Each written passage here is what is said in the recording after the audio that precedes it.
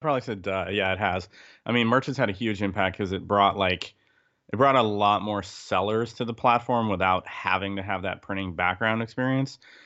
Welcome to the E-commerce Momentum Podcast, where we focus on the people, the products, and the process of e-commerce selling today. Here's your host, Stephen Peterson. Hey, wanted to talk a few moments about some sponsors. Scope from Seller Labs. When's the last time you created a listing, right?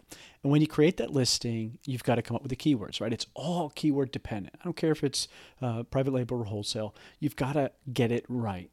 Well, what's the best way to get it right? If you're selling a similar product that's really successful, you go and you take and use their keywords. And that's what Scope does for you. It's a phenomenal tool brought to you again by Seller Labs, the leaders in technology when it comes to Amazon right now. They are just crushing it with all their products. But Scope allows you to get that listing right. Get ranked for those keywords as fast as possible. Therefore, you get the sales. So, go to sellerlabs.com/scope, use the code word momentum, save a little bit of money, get some free keywords to test, try it out and see if you see an improvement. If you don't, adjust. What I love about Seller Labs is that you then message and say, hey, I didn't get this right, Tyler. Hey, Jeff, this isn't working right. What am I doing wrong? And boom, you're going to get the help you need. And that's what you're going to get from Seller Labs. And it's a very special group. I've been very fortunate to be connected with them. And again, I look over time, they've delivered every single time. Same thing I can say for Karen from Solutions for E-commerce. I mean, she's been carrying my account for a couple of years now, and our account, my wife and I, and she really does handle things for us. I mentioned just last week, we created a new listing with forget how many variations. But again, all the flat files uploaded, done as I needed. I pop in, so she'll send me a template, I pop in some information, and then boom, it's handled. Oh wait, these pictures weren't done right, blah, blah, blah. This UPC needs it, boom, modified, adjusted.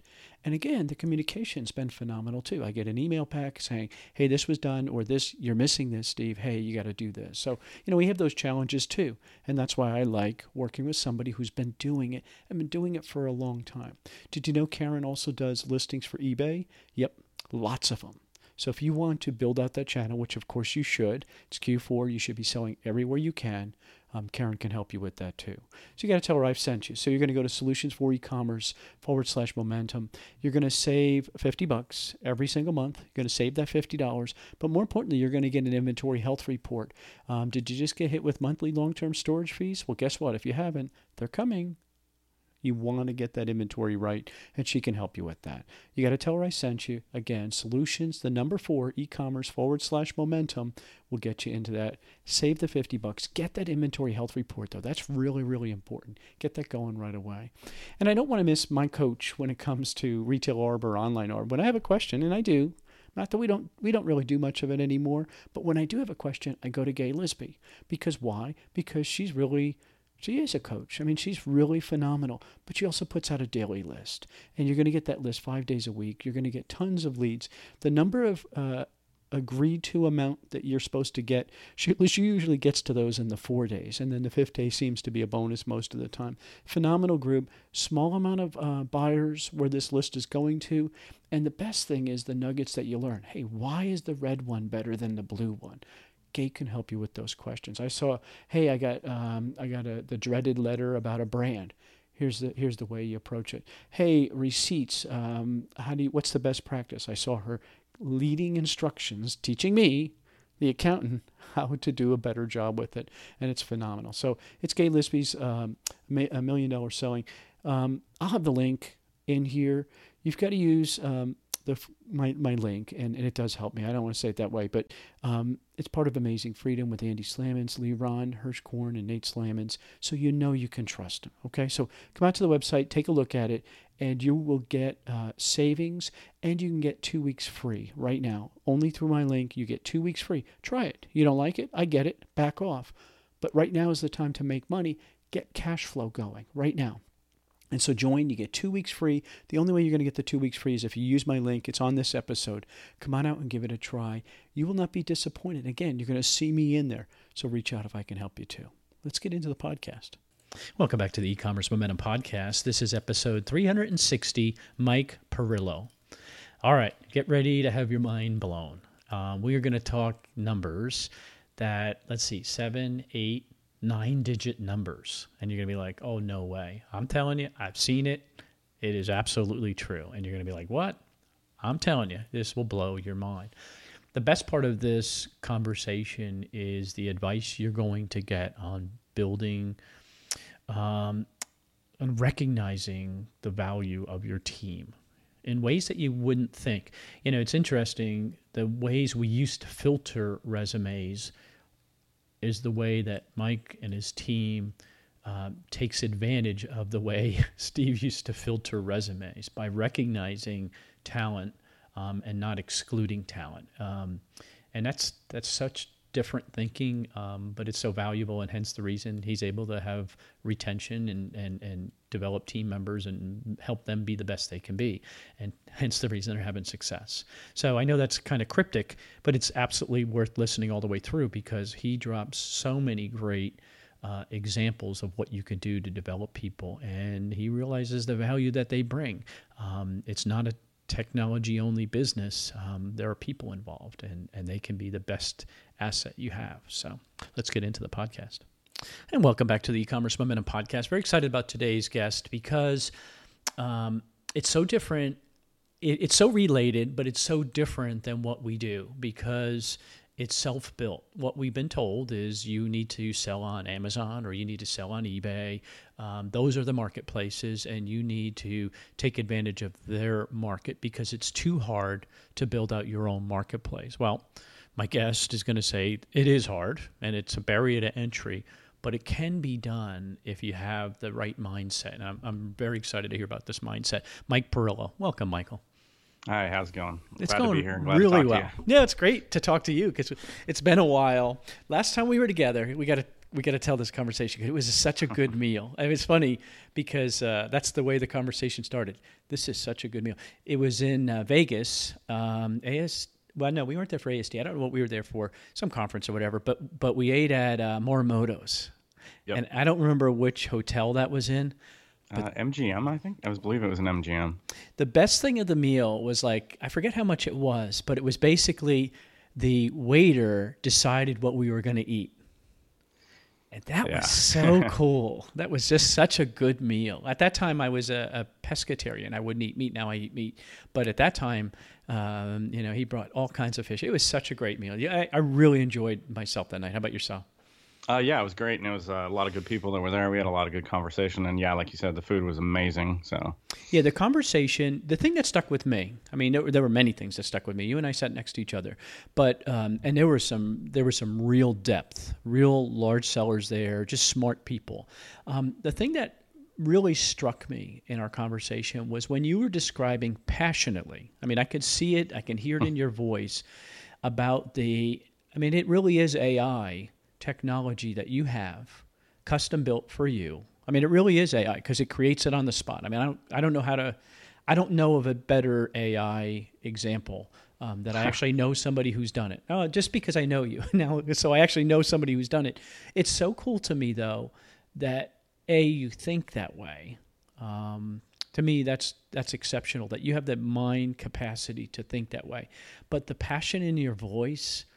You weren't bragging. You were very humble about it. But that is so cool, dude. I mean, does that stuff sink in for you? Or is that, I mean, it might be hard for you to hear, but I mean, you don't realize how inspiring that is.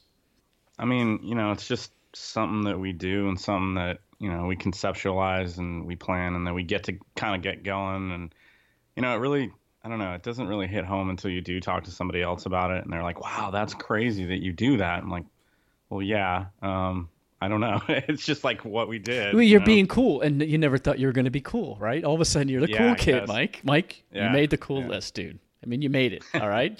Now, it's Steve's cool, so put it in perspective, but it is cool, and I think people will be very excited to hear about it. But before we go there, I want to know how and why you got into the shirt business. I mean, why shirts? Why design? Why technology? Because you're a tech company, really, aren't you? I mean, wouldn't you say that?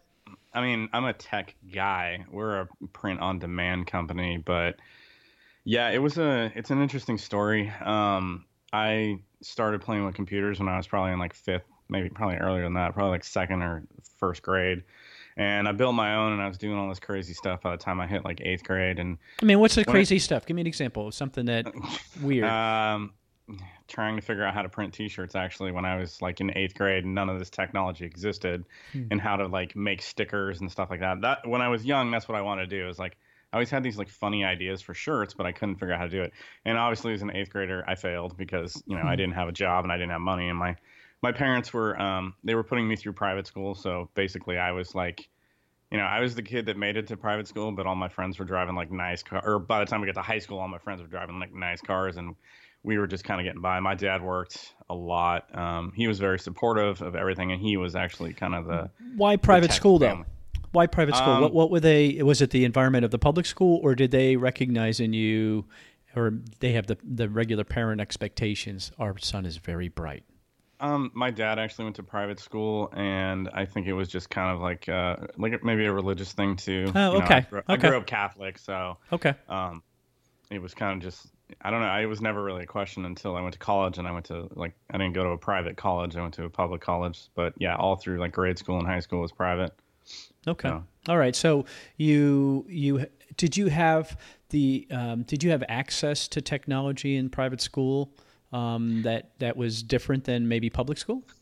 It's funny you asked that. Actually, yeah, we did, and I became like the computer tech for like my grade school.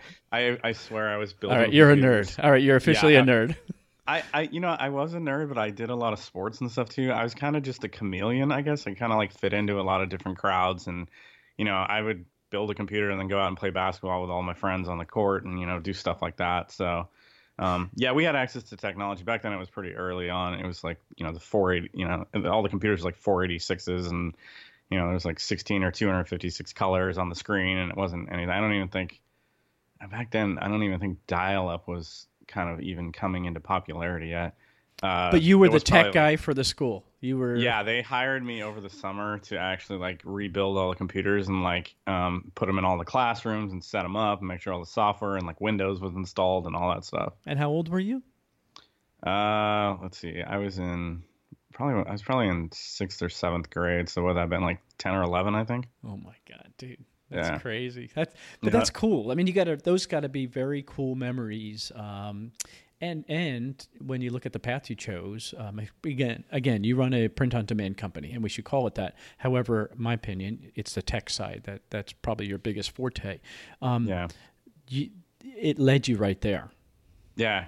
It like the T-shirt, the want to make T-shirts and the stickers, and then plus like the kind of the tech, growing up in tech and things like that, kind of did it. It was just many, many, many, many years later before I actually ended up back, or maybe even starting in the print world.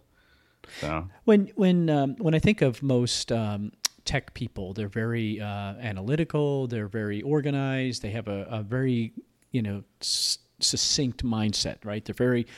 However, people who develop, some of the developers are very creative. Where would you say you fall on there? I'm probably like. It's funny you mentioned this. We're actually going through personality profiles and tests at our company right now to get a better understanding of who's, falls into which category. Actually, I'm sorry. Could you repeat the question?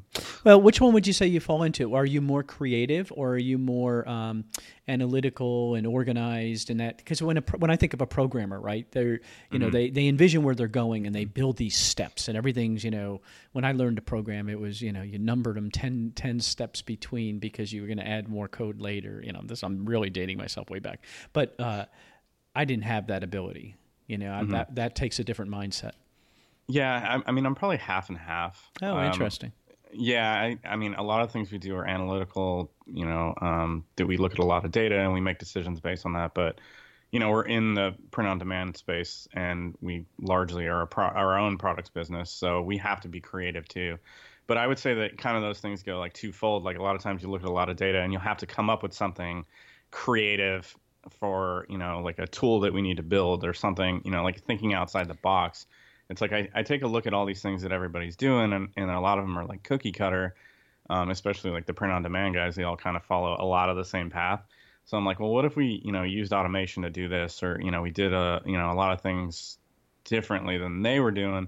And I think that's where a lot of success came from. And then also like kind of building on what's already out there, like seeing what other people have done and taking their ideas and, not stealing them or anything, but necessarily like looking at what people did and be like, okay, I can do this differently. And I think that we can automate this and make this a little easier. So. Well, and that's allowed you to scale. Would you say that if you looked at your number one reason for success, it's scale? Yeah, definitely being able to scale using technology and being able to custom write our own in-house tools and applications and things like that really just kind of like work with our company. Most of them I probably wouldn't turn around and sell or offer as a service at the moment, but there are a few things that we have worked on that we're like, this really could actually be beneficial for other printers out there, because it's interesting. The print world is kind of not techie. Like there's a handful of people, but there's not a whole lot of software applications. Well, it's not sexy. It's just not sexy. Yeah. I mean, everybody thinks it, the print on demand world is really just starting to get exposed to the masses, right? I mean, not everybody, Yeah. I mean, think about it. When you needed a t-shirt, where would you go? When you were a kid and you wanted a t-shirt, other than creating your own, like you nerd, where would you go? Where would you get one? Yes, Sears. Right? Yeah, Sears. The coolest place is if you went to the mall and you went to, and they didn't exist when I was a kid, was that, what's that place? Spencer's Gifts. Oh yeah. My kids went there, and it was Yeah. it was pretty. That was where you would get one of those crazy shirts with a saying on it. There wasn't a lot, way back. So I think it's never caught on because it's not sexy, and now it's even printing. I think it's like skipping the printers. It's going right to the Amazons, which is new. But I mean the Teesprings or the Redbubbles or whatever the other companies are. Spreadshirts. Right. It's kind of skipped everything. However, you haven't. When you thought about, the idea for the technology. All right, first off, let's just give people perspective. How many shirt designs do you have? Come on, say it. 200,000 shirt designs. Now everybody's going to say bullshit, right? They're going to literally say you're full of shit. And then I remember you pulled something up on your your phone because I didn't call BS, but I remember us and now I was drinking a little bit. You were drinking a little bit. We were, I do remember seeing it, and I'm like, oh my God. I had to take a step back. I mean, it was really, it was hundreds of thousands. Yeah, it's everybody's favorite party game at these dinners that we go to. It's like, how many SKUs does Mike have on Amazon, or how many SKUs does he have, period? Well, on Amazon, at one point in time, I had close to 100 million SKUs. Everybody's going to say, no way, that's impossible. I know. And we did it through automation like we've kind of been talking about. As of right now, I've got about 45 million SKUs. And a SKU is a design, style, size, and color variation. So, they're all organized well and like, variation relationships and things like that. So it's not like we're like overpopulating the masses, but, we built automation that would help us with this because we realized early on that for what we were trying to accomplish, which was, make money and grow the company and things like that, we weren't going to be able to do it by hand. So now at this point, the 45 million, that when somebody places an order, the order comes to you. You print the shirt, correct? Yeah. Yes, correct. So we do, we did our own design, we do our own listings, and we basically do our own distribution direct to consumer. So yeah, we're the full gamut, even though for the most part we kind of don't want to be, but it's just how it worked out, and it's, I don't know. I guess we figured out we were good at it all the way through the process. Yeah, so. Your infrastructure's in place, and it's been in place for how long would you say now? I started selling in 2006, but we got on Amazon in 2011. Okay. And since then we've been refining our production process, and So 6 good years. I mean, it's realistic to say. And I asked this question, and you were, of course, saying yes. I asked the question. I remember talking about, what has merch done to your business? Has it affected your business? And you said, of course, yes. Duh. Thank you. I think you called me dumb at that point. Yeah, duh. No, I didn't. I probably said duh. Yeah, it has. Merch has had a huge impact because it brought a lot more sellers to the platform without having to have that printing background experience. But what it didn't bring was good designers. So what I mean by that, and I'm not like putting anybody down, but I mean there are certain ways to make designs that only like if you know your equipment, you know what it's good at and what it's bad at.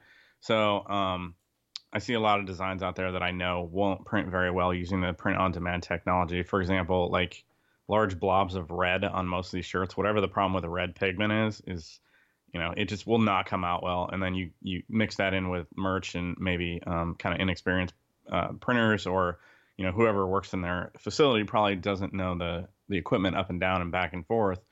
So you kind of end up with two people at that point that don't know how it works, and you can create a lot of bad designs. So merch definitely brought, visibility to the print on demand world. And then in some ways it actually helped us too. Yeah, interesting. It's like, yeah, we had good designs, so we were still popular and we're still relevant. And we still continue to be, because our designs are, our quality is good. We've sold on Amazon. We've basically sold on a platform for feedback for, since 2006. So we're very familiar with, things like the customer wants to get a good product and not a crummy printed product, or else you get bad reviews, etc. So we so focus you on get quality. that. Yeah, we focus on quality over quantity, at least in our production process. So you're not selling the cheapest shirts?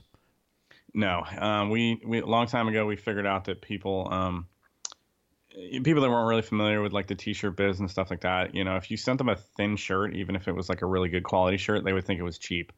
So like we print on like some heavy duty shirts, and generally we don't get complaints on that. And it's kind of just that, I don't know if it's like a mindset or whatever, but it's like when they get something that feels like strong and tough and durable, they're like, wow, this is a good product, even though it's cheaper than that thin shirt that we could have sold them that might have fit a little bit better.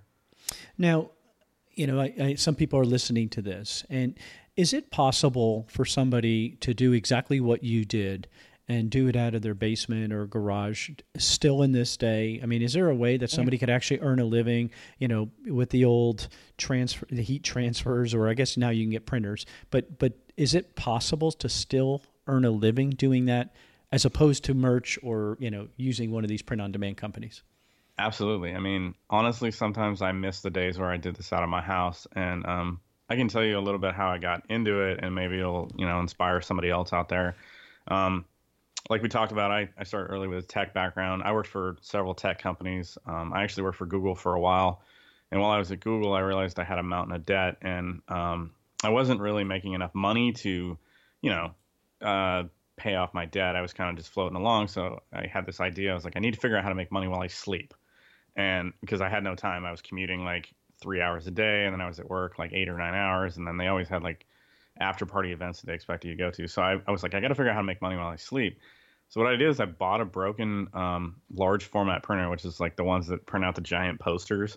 And it was broken, and I was like, I'm going to figure out how to make money with this thing. So I took it apart. I figured out how to fix it, and I figured out I could do banners and stuff for my friends. And, I kind of dabbled a little bit in like the selling some of the posters on like eBay. But what ended up happening is, and this just follows suit all the way through to today, is my friends would come along and they'd be like, hey, so you can print on that. Can you print on like a mug, or can you print on a t-shirt, or can you put stickers? And I'd be like, hang on, give me like, well, back then it was like, hang on, give me a couple of weeks. Now these days it's more like, hey, hang on, give me like 6 months. But I would go out and find broken equipment, and I would figure out how it worked just by trial and error, and fix it, and then figure out a product I could sell with it, and then go from there. And it just kind of like, it just kind of spiraled and kept going and kept going and kept going. So absolutely, you can do stuff like this out of your basement. I mean, there's plenty of machines on the market right now that you could buy for, a couple $1,000s, but you have to think on the return on investment. Like, these machines can make you tons of money if you are driven, if you, work hard, if you, understand and you do your research on the market and what's out there and what people are buying. And, that little $4,000 investment might be able to make you like $40,000 in, a couple of months if you get it up and running. I love the idea that you're keeping your infrastructure costs low because you're doing the hard work, right? You're putting in the sweat equity. And what you described, right? And my bet is then you understand how to service it, because a lot of cost, having come from the print industry myself, you get sucked up by techies, and they're never on your schedule, right? It always breaks it when you need it, always guaranteed. And then getting it repaired is so expensive. So by doing what you're doing, you're describing that.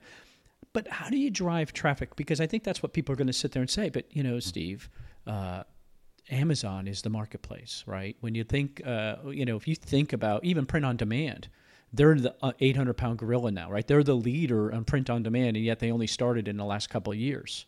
Yep.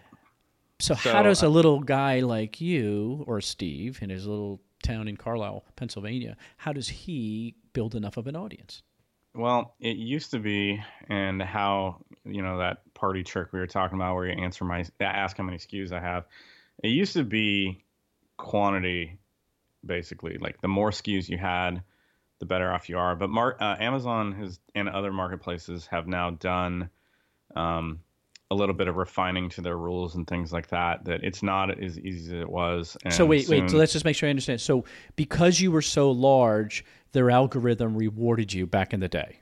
Back in the day, I mean, there wasn't really an algorithm, and it was like it was you. It was more like quantity. Yeah. Okay. Yeah. So your store name was on almost all the listings. Okay, and so you got that benefit. And doing things like putting in those backing keywords even back then, and understanding how to catch somebody searching for a random keyword worked really well for us. But times are changing. I mean, we're getting more into like now there's too much stuff on Amazon, and so they're trying to trim their catalog, and they're enforcing all kinds of rules, and other marketplaces, like I said, are doing this too. So the key these days is really like good quality listings, maybe like small runs of designs. Like we do 25 or so of like a certain style or theme now, and then we make sure that we have good quality photographs. The keywords are like spot on, and we use a couple of the tools out there that are available to help us with the keywords and figure that out. Have a good quality listings, and there's some people out there that have done some crazy things, like figure out if you have 19 words in your description, that will index, but if you have this one word in your title, it won't index. It's like crazy stuff like that. But the information is out there. You can find it. So what's kind of coming around now, what we're starting to do is get more into that niche kind of thing, like smaller quantities of groupings of shirts,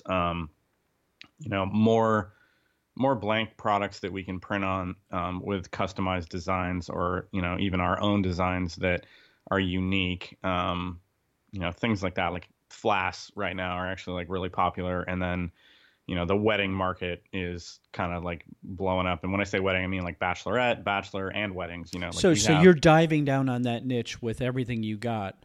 We're starting to, yeah. Not everything. Don't get me wrong. Like, one thing that I will say, and I want everybody that's listening to understand, is you must diversify.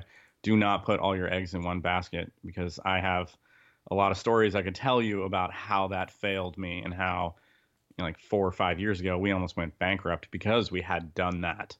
So we learned, and they drove this home in business school when I went to college, but I really didn't realize it until some of my success got interrupted by an Amazon rule change. So, wait. Let's just stay there a second, because Sure. I think that's valid. So things are going to change outside of your control. But if you were honest, would you say that you saw it coming and you didn't act fast enough, or your ego didn't allow you to, or was it just really them just, you know what I mean? Because you run a big business now yourself. I mean, could you see that they were going to do this and you just didn't take action? Yeah, I didn't see it coming, because Amazon makes changes all the time, but I should have read the writing on the wall. And the writing really is, you can't control that 800-pound gorilla. They can make rule changes and change something that could put you out of business in a month. And we had an experience like that, and it was basically, we had like, I don't know, 3 or 4 years of like really good experience, no problems, everything was great. We were moving along, we were growing, and the timing was actually pretty terrible for us when it happened to us. We put a bunch of money into new equipment, we moved into a bigger facility, and that's about the time that we automated those listings so we could put a lot out there. And they noticed, and then they changed the rule, and then over the next like 3 or 4 years, they changed the rule several times about how many listings you could have and things like that. So it was a roller coaster, but what we learned was that you can't, there's going to be plenty of people listening to this that are probably thinking the same thing, but their ratio is probably 80% Amazon sales and 20% everything else. What we're doing now is trying to reduce that down, because You should never have, like, Amazon is your customer. You're selling to them. You don't sell to their customers. So, you should never have one of your customers be more than 20% of your sales as a general rule of thumb. And I know it's really easy and it's really hard to get sucked into this because Amazon is just such low hanging fruit that you can literally put something up there and it sells. And then it's almost like a drug. Like you Yeah. get addicted to those sales. And it's like, wow, if I do more of this, I could do more of this, do more of this. But what you don't realize is that's one customer. You are literally custom tailoring to one customer. And like I said, if they decide for some reason they don't like you or they don't like what you're doing, it's like all that infrastructure and things you built up and all that money and all that, all that stuff that came with that can just suddenly stop. And so what I want people to know is do not put all your eggs in one basket. Diversify it as much as you can, even if it means kind of reducing what you're selling on Amazon to spend the time working on another platform or working on your own websites or working on driving traffic from Facebook to your own website or your own funnel. Like take the time to diversify because you do not want to end up in a position where Amazon is gone all of a sudden, whether it's there against you or somebody else came along and you're sitting there with a payroll of like 15 people, large place, warehouse full of inventory. Maybe if you're like me, you have a warehouse full of equipment and inventory. So it's very important to diversify. And so you're saying put in the hours, but limit those hours on Amazon. Especially to me, it's like what I always tell people, like if they're doing retail arbitrage and they want to move into wholesale or private label. The answer is keep doing what you're doing, just, fine tune it because you need the cash flow. And then put that additional time. Instead of adding more to that, you build out this other. So you're saying the same thing here. Keep doing what you're doing on Amazon. Keep building what you're building, but immediately get them off. Are you recommending to other people to go on to these other POD sites with their same designs? I mean, it seems kind of simple. I'm recommending that they do whatever they feel like is going to make them more money. So if that's, going on to these other POD sites or that's building their own or that's figuring out a way to have, a static brand. I mean, there's a lot of different ways to do POD too, and to make it simple, we have static designs, which are our own that don't change. We've got semi-customizable where, it's an element of the design already exists, like a smiley face that you can change the colors on. Or and like, hey, Steve's getting married, right? Where you can change Yeah. the name. Okay, so that's an example. Yeah. Okay. And then a fully customizable design. So, I mean, the possibilities with POD are really endless, and the ideas and all that are endless. It's just where are you going to sell? What's going to be your niche?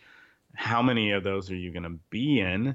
And how many platforms are you going to, be on? And what that comes down to is really how much control do you want someone else to have over your business, over your sales, who you're selling to? Because those sites like Spreadshirt and Amazon Merch and all those, they still control whatever you do. Like I said, so if you want full control, build your own website, spend the time driving traffic to it, learn about like social media marketing and even in-person marketing and word of mouth and all of that. It's still, everything is still strong, and really the thing out there is consumers are still looking for, even though it may not seem like it, even though they go to Amazon, they're still looking for, positive brands that have a good message, that have a good product, that have good reviews. And there's still a lot of brand loyalty out there. So those little websites and stuff, I mean, I know guys that are doing, $100,000 a month on POD with their own website. They don't even sell on Amazon. And if you go to talk to them, they're like, I don't want to.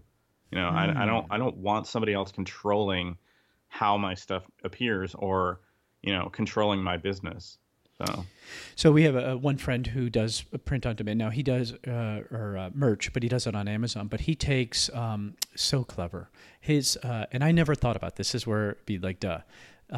He's into art on vinyl record albums.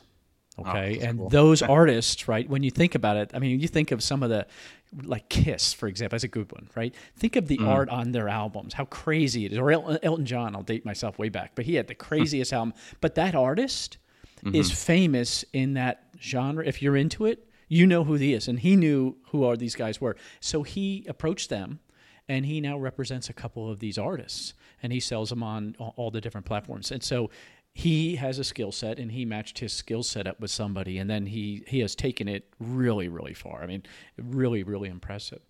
A couple things that I was thinking about. One, your experience at Google and your ability, I know maybe back in the day, I assume it's changed since you left, but the thinking of that algorithm, kind of that whole mindset in Google where everything's searchable and making everything easier to find, to become the dominant. Is that a huge advantage for you? I mean, when I'm sitting there thinking about that, like, oh my God, of course he has a huge advantage, or he thinks this way. I would assume the culture is a thought process like that there. That is so funny. I've never actually thought about that, and nobody's ever actually said that, but that makes perfect sense because I worked at Google in 2006. They had already gone through like kind of their boom.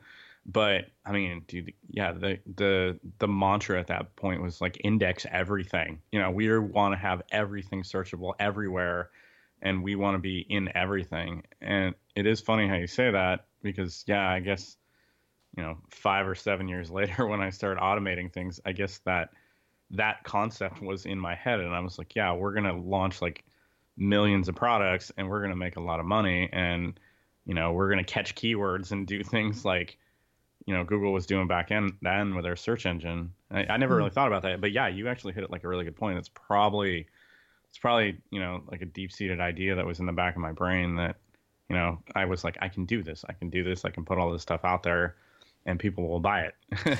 Well, I was a controller. I'm an accountant by trade. And so everything I was done was risk mitigation, right? Minimize risk, right? Everything we were done, reduce costs, reduce touch points, and minimize risk, lay people off too eventually. But that's where I went. So every time I look at something, that's where my mindset goes.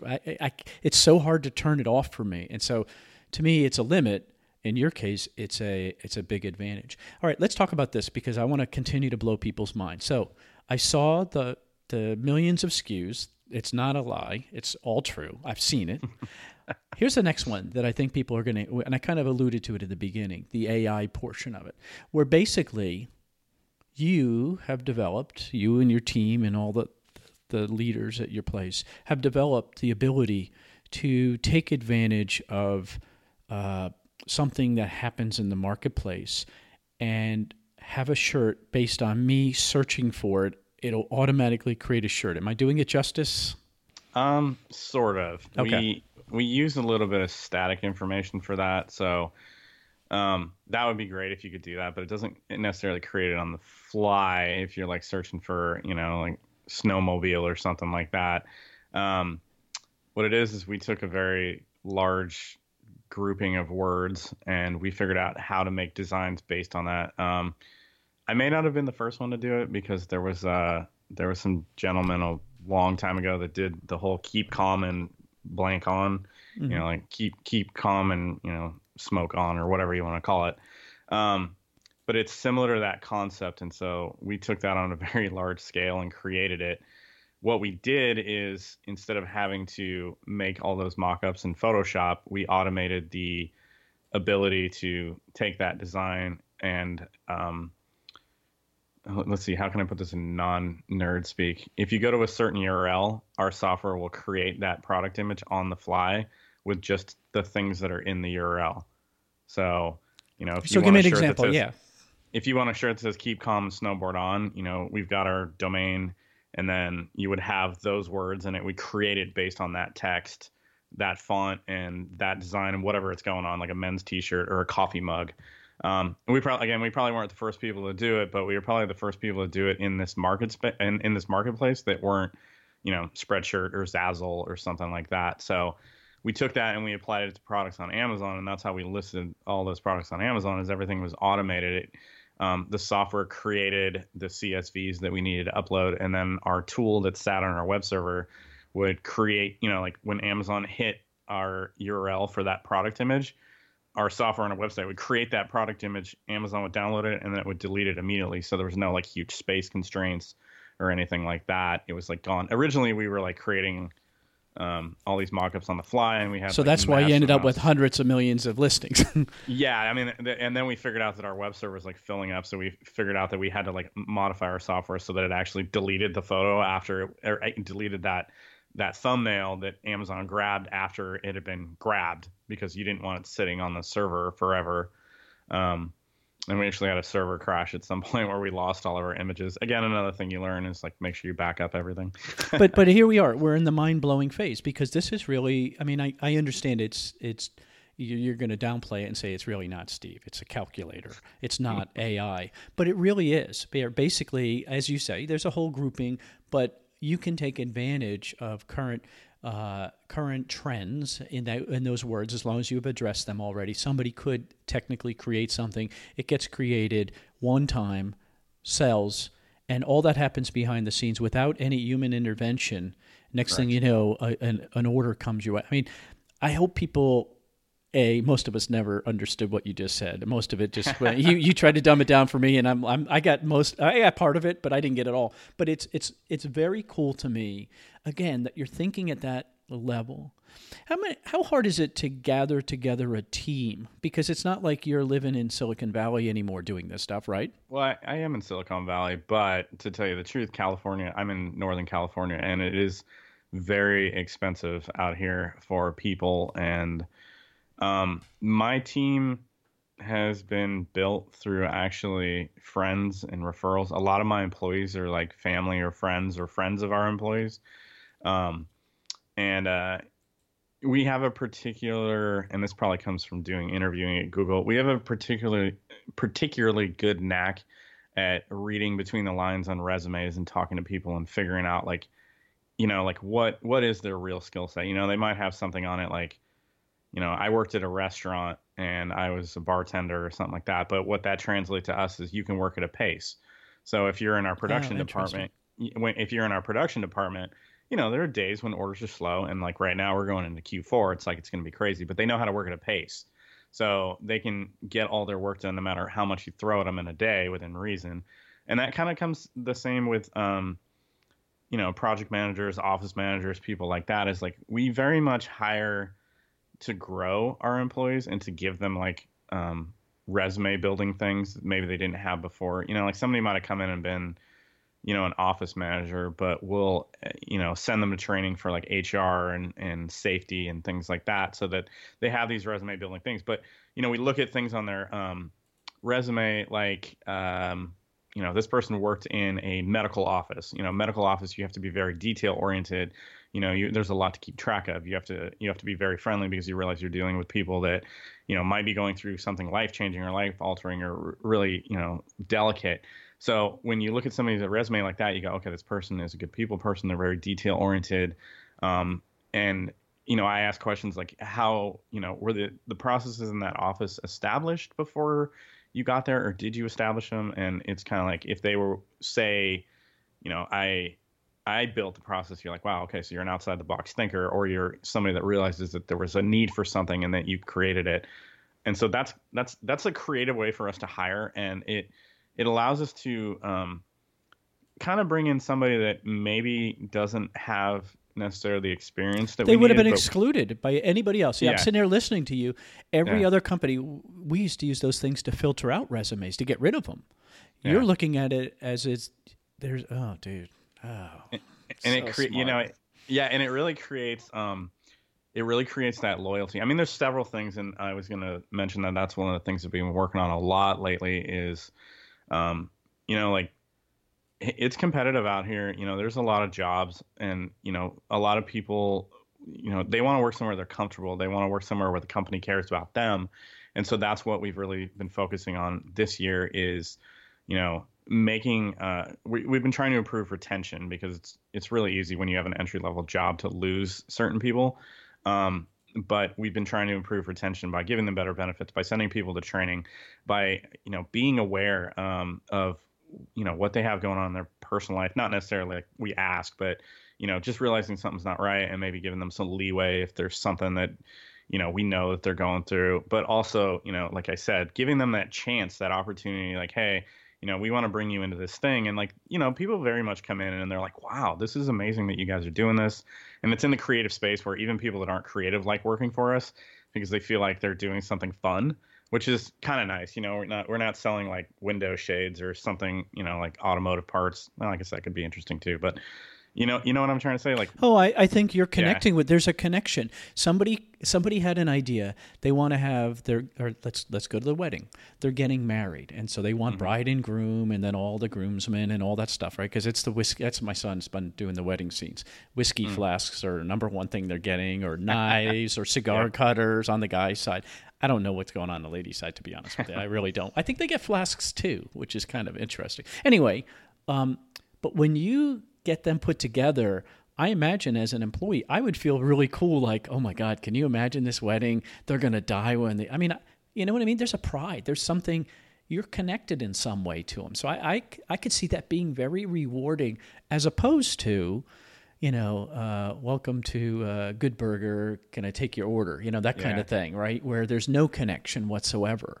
That's pretty cool. I mean, that's got to be one of the coolest stories I've heard about employee retention, because to recognize, again, I would have excluded all those people because they didn't have the qualifications, Mike.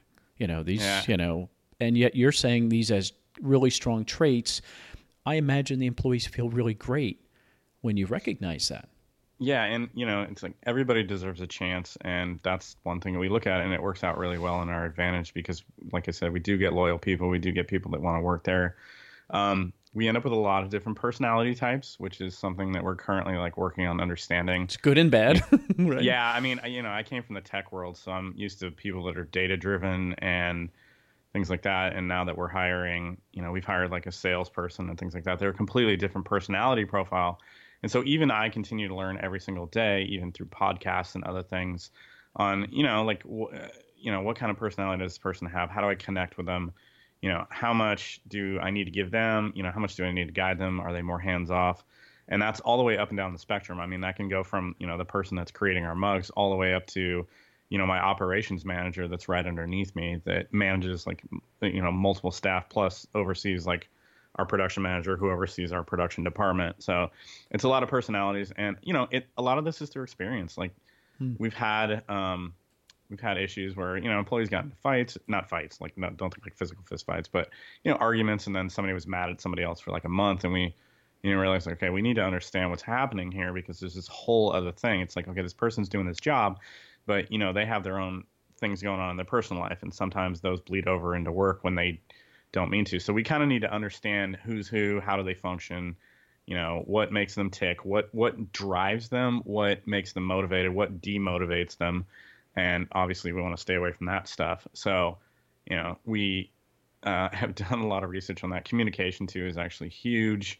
I've read a lot of books on communication. It's one of the hardest places, right? Most people fail in there, period. Yeah, and it is hard. Like sometimes you can't get people to talk. And it's almost really bad if you try to assume what the person is thinking. So you have to find creative ways to find out what's going on or what they do. And a lot of people will freeze on the spot, and you're like, hey, what kind of learner are you? And they're like, I don't know. And you're like, oh, okay. Well, do you learn by doing it? Do you learn by seeing it? Do you learn by reading it? Do you learn by like watching a video? Like if you were going to figure out how to change the oil in your car, what would you do? And the person might be like, well, I'd probably go to YouTube. Like, okay, so you're a visual learner. Some people would be like, well, I'd probably just go out there and pull the cap and see what happened. Okay, so you're actually a doer. And some people would be like, well, I'd call my dad and ask him to come over and show me. Okay, so you need somebody to physically show you. So it's like that. It's just like understanding how those people learn, how they think, and then taking that and applying it. But it doesn't work for everybody. Every single person on this planet is different. So you kind of get the overview, and then you have to like understand where they're coming from, what their background is, and work with them on certain things. And I can tell you one of the best things you can do is like add humor. Anytime you can add humor to the workplace, you instantly get people to like open up or, break that ice that, they're scared of me because I'm the owner of the company. No, I'm not like that. Like we're a team, like from the bottom to the top, we're a team, and everybody usually knows what's going on with the company from the top to the bottom. So I'm sitting here listening to you, and I'm thinking to myself, okay, where does this come from? Because A, you're a nerd. B, you're a creative nerd. So you really shouldn't have this management skill set. You shouldn't have the ability. You shouldn't have this depth, Michael. But I'm sitting here thinking to myself, is this the way you want to be treated? And is this the way you wish you were treated? Or maybe you were treated that way and you took the best from that and said, this is where I'd like to be, so others must be like that too. I've had some bad managers, and I will say that, throughout the years, I've learned from experience, and, I saw what some of these managers did, and I've had some amazing managers too. Like, I can think of a few off the top of my head that were absolutely amazing, and they were amazing for their own reasons. Like, for me, on some of these jobs, I just wanted to be left alone, and I wanted to be able to free think and do what I wanted to manage my time. And then usually I would come out as the top performer, but they would stand behind me. They would stand up for me. And then you knew they had your back regardless, even when correct. Because I can't imagine you were right every single time. You had to fail. Correct. And then, my manager would see it was Cool. really easy for him to see that if you ask me a question like, why did you do that? I'd be like, well, here's my thought process, and actually I kind of do that at my company now. Like, if somebody comes to me and they made a bad decision, the first thing I'll ask is, why did you do that?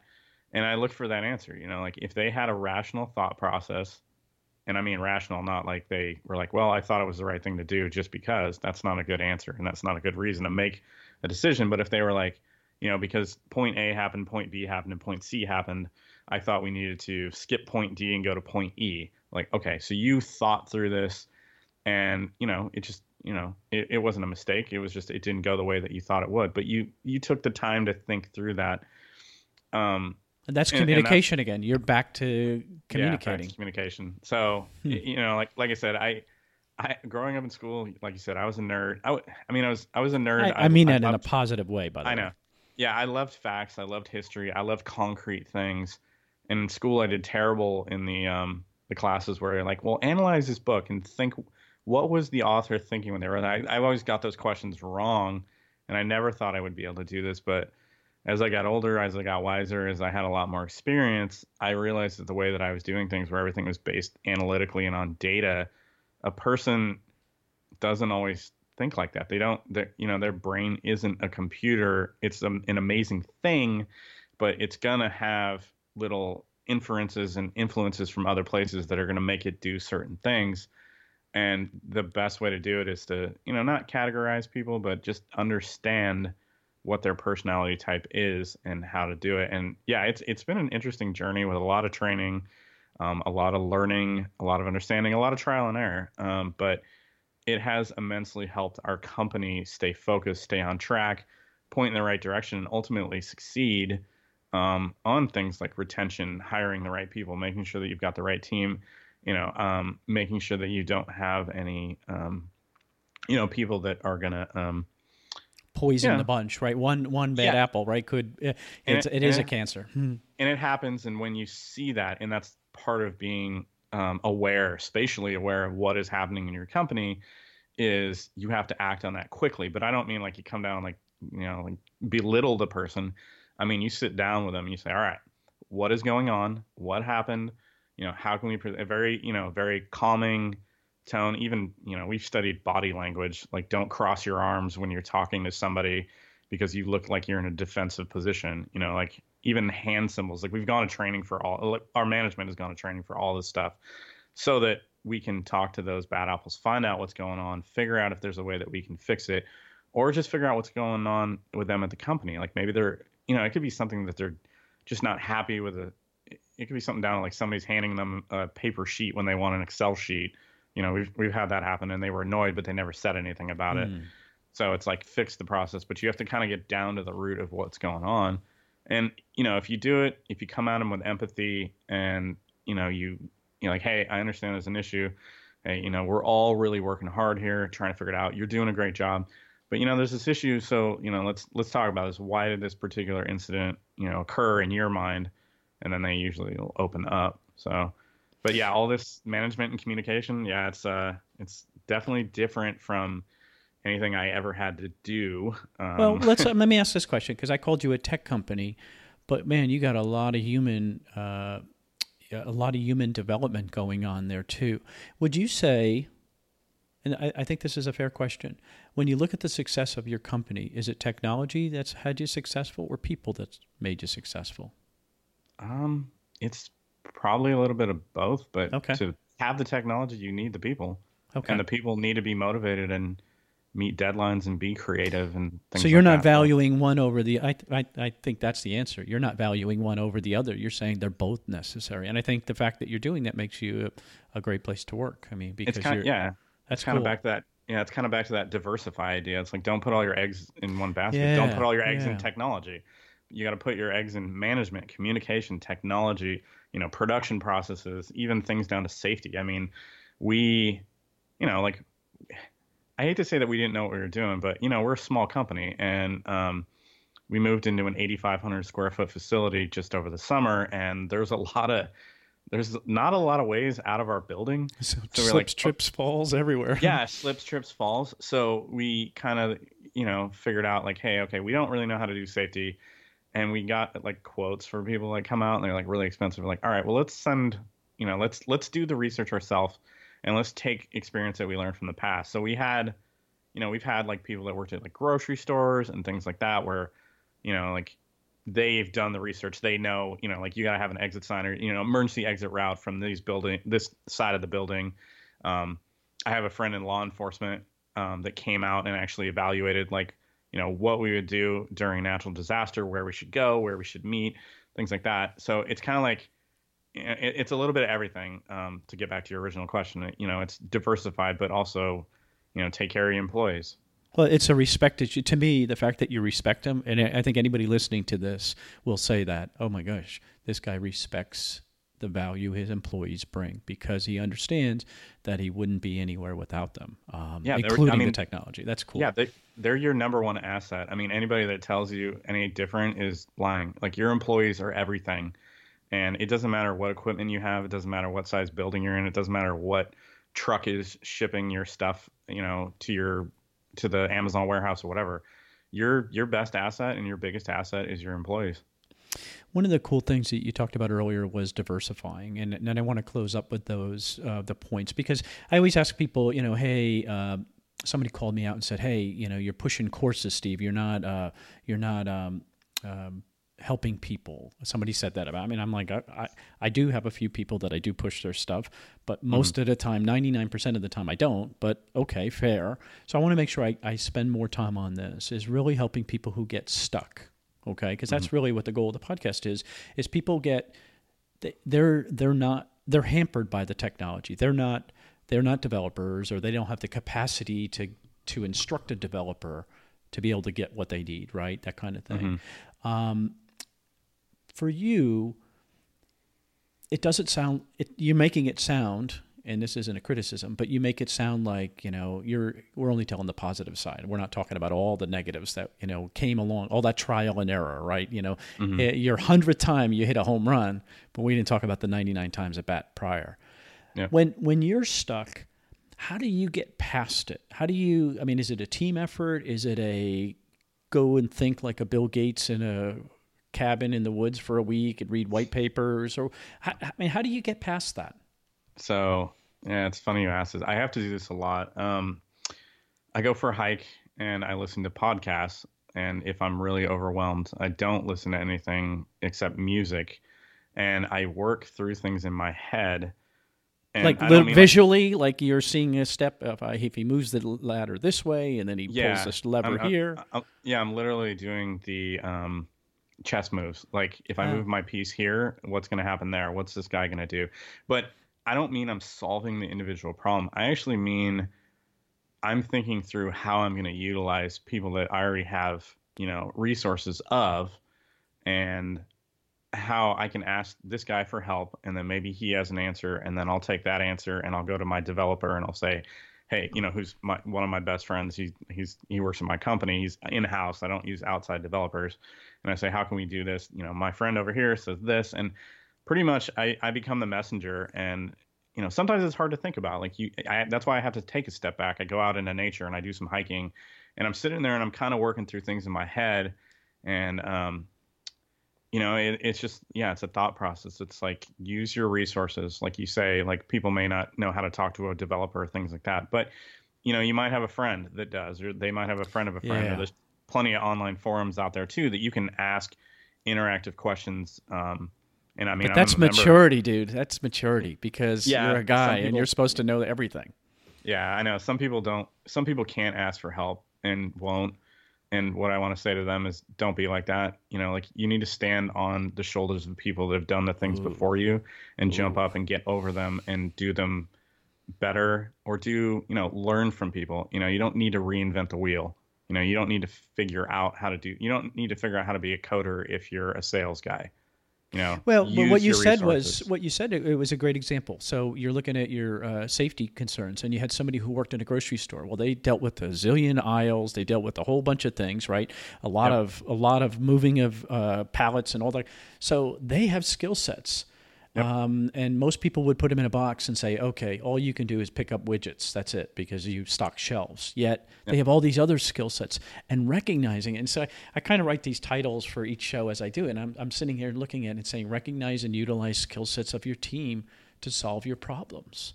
Yeah. That's mature, Michael. That's very mature. I'm serious. I sit back and I again, you were a guy who worked at Google. You weren't running some big company, and here you are making big company decisions in a small environment. I mean, it's pretty cool. With little funding to do so. Well, very little resources. But isn't that the coolest part too? Sometimes the bootstrap. I mean, I know you've scaled to a larger than that, but isn't it cool that you still get to do that? Isn't that like part of the fun? Yeah, let's strap on those boots and figure out how to do what we can do with little or no funding and little or no time. And like you said, we don't always hit it out of the park. 99 out of 100 times we might strike out, or we've built tools where by the time that we finished them, the rule on Amazon had already changed. So it was like pretty much useless, Yeah, but aren't those things applicable later on? The concepts, right? I mean, to me, that's the smart thing, is you building these mental concepts. Yeah, we've had to pivot quite a few projects because something changed in the middle outside our control. Again, going back to that, somebody else is controlling your business outside of it, like Amazon. It's like we've had to pivot a few times. We, like I said, we spent a lot of time doing the employee development and things like that. Now we're actually getting into project management and trying to basically manage our projects, because that's the next thing. Like I said, diversify, fix one thing, move on to the next. Don't just keep going back and working only on that. So our next step is kind of like project management in the house. And we just hired a guy to help us. I went to a bunch of training actually for project management. And again, I never thought I'd be doing anything like this because it's so abstract and not concrete, but it's really interesting stuff. Well, when you think about it, if you take the stuff that you just learned and you went back and applied it throughout your life, mentally. I don't know if you do those things. I do. I'm always reflective looking back, and I think to myself, man, I wish I would have known this, or where could I have been by applying this? Or I'm able to apply it going forward. And when I see it, I can immediately, this is a concept. I think of my MBA, for example. It gives you the ability to think, is what I used to describe it as. That was the only, it taught you how to think. And so you have that, you can break things down and just reassemble them. That was what I learned. So those things that you're learning are applicable and will transfer as you continue to move on, again, outside of your control, because you don't know what the future leads.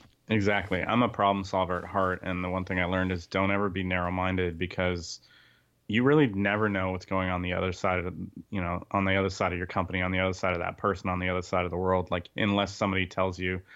And then you might have to do things that you're not comfortable with to, move forward. But don't be afraid. Like I said, there's plenty of people out there that have come before you that have the same problems, fears, anxiety, and you know what I'm saying, so forth. So just every person, I don't care who they are. Bill Gates has those same anxieties. I know he does. Yeah, just don't lock yourself in a box. That's all you can do. Don't lock yourself in a box and only think that I'm going to do this forever. Really, you should have, if you have something that hits well in business, you should have 3 more things on the back burner almost ready to go while that's going. Because these days, it's like you might have the best product on Amazon for 2 or 3 months, and then it's done. It's gone. The market's gone, or it's hazmat or whatever. Yeah, exactly. So it's you should always have 3 or 4 more things in the can, and you should always be learning. You should always be developing. You should always be listening to people around you and pay attention to what's happening, and don't stay locked in a box. You got to be aware. You got to know what's going on. You got to be not afraid to dive in, jump in, meet people, talk to people, go on a podcast. This is something I would never thought I would have been doing. I know. I pushed you hard. I pushed you hard for this because, I mean, I guarantee you I'll get comments from people. They send me personal notes. They'll be like, oh my God, that guy was really cool, or really made me think, because I didn't think, no, but it just, wait till they hear this. So I pushed Michael to say, hey, do you print on demand for other people? Would you consider that? And he said, yeah, we do consider that. We haven't developed it yet. That might be a path we go on. And so if you're a merch designer, a real designer, not a Steve designer, because I've got shirts up, but they're, I'm not that guy, and you're looking for another avenue, this might be a very strong avenue for you. And so I've asked Michael, he's going to give us an email that you can get on a list. Now, who knows if it's going to come to fruition? He isn't there yet, but it's something to consider. Again, they might not have considered that until you've exposed them to it, Michael. I mean, to me, that's the cool thing. Is just by listening to you, you just expanded somebody's thought process. I mean, that's cool. I mean, I really take pride in talking to people these days, and just, it really comes down to it, I don't want people to make the same mistakes I did. Stand on my shoulders and that's so powerful when you say that. Ooh, that's so powerful. But that's again, we're back to maturity. Most people would be like, "Oh no, this is secret sauce, Steve. I can't tell anybody. No, I got to keep this to myself. This is me. I'm, But that's the mistake. But that's the truth, though. You know what I'm talking about. Yep. All right, so if somebody wants to follow up and they want to maybe get on a list that if you possibly do look into printing for others yourself, what email could they send a note to? Probably, so we're building a website right now that's going to be something similar to like a Zazzle or a Spreadshirt, where you can get all kinds of customized designs and things like that. So the email address to reach me at that is Mike@FIO, so that's Frank what's the phonetics? FIO, as in or Frank Igloo original. Oscar's good. Yep. All right, so it's Frank Igloo. Sorry, you might have to cut this part. No, this is good. This is exactly. This is where two nerds. Right. Yeah, so it's Mike@FIO Prints. So that's P as in Paul, RINTS.com. That's going to be the website that we're coming up and running. I know this is going to air in about 2 weeks probably, so bear with us if the website doesn't look good. But you can definitely email me there. Ask me any questions you have about anything business-related, management, print on demand, Amazon, whatever. Or I'm on Facebook too, so all right, I'll put that link there too. Yeah. So all right, I'll put the link there too. Dude, again, I mean, it's just it brings this whole conversation back to when we were in Vegas. I remember sitting there saying, "Oh my God," and you were so humbled about it, almost not uncomfortable, but you're just like, "Wow, I just don't think it's that big of a deal." And I'm sitting there like, "Are you kidding me?" I mean, to me, and especially somebody who gets to talk to so many great, successful people, I just love your perspective. I think the value that you bring to the staff and the value that you recognize in them is just so cool. Give me the chills as I'm sitting here thinking about it. So, man, I wish you nothing but success. Thank you so much. Thank you for having me on this. Man, what a great guy. What a smart guy. How cool is that? Just think of that thought process at Google and how they taught him to think that way. And then he comes along and applies that, and applies something he's kind of had a passion for, and then boom, it's like a magic formula. Somebody described, like, when I think about my diet, we're doing that keto diet still, right? A group of us. And it's like a recipe. It's not one thing. It's like, well, how much magnesium do you need to take? Or how many carbs? Or how many this? It's not one thing. It's a recipe. Well, guess what? Your business is a recipe too. Sometimes it needs a little bit more of this and a little bit more of that. And yours is different because you're going this flavor and I'm going that. I mean, that's what's so cool about it. But when you figure out that recipe and you start to fine tune it, like you heard Michael describe, man, it's just amazing the places you can go. ecommercemomentum.com, ecommercemomentum.com. Take care. Thanks for listening to the E-Commerce Momentum Podcast. All the links mentioned today can be found at ecommercemomentum.com under this episode number. Please remember to subscribe and like us on iTunes.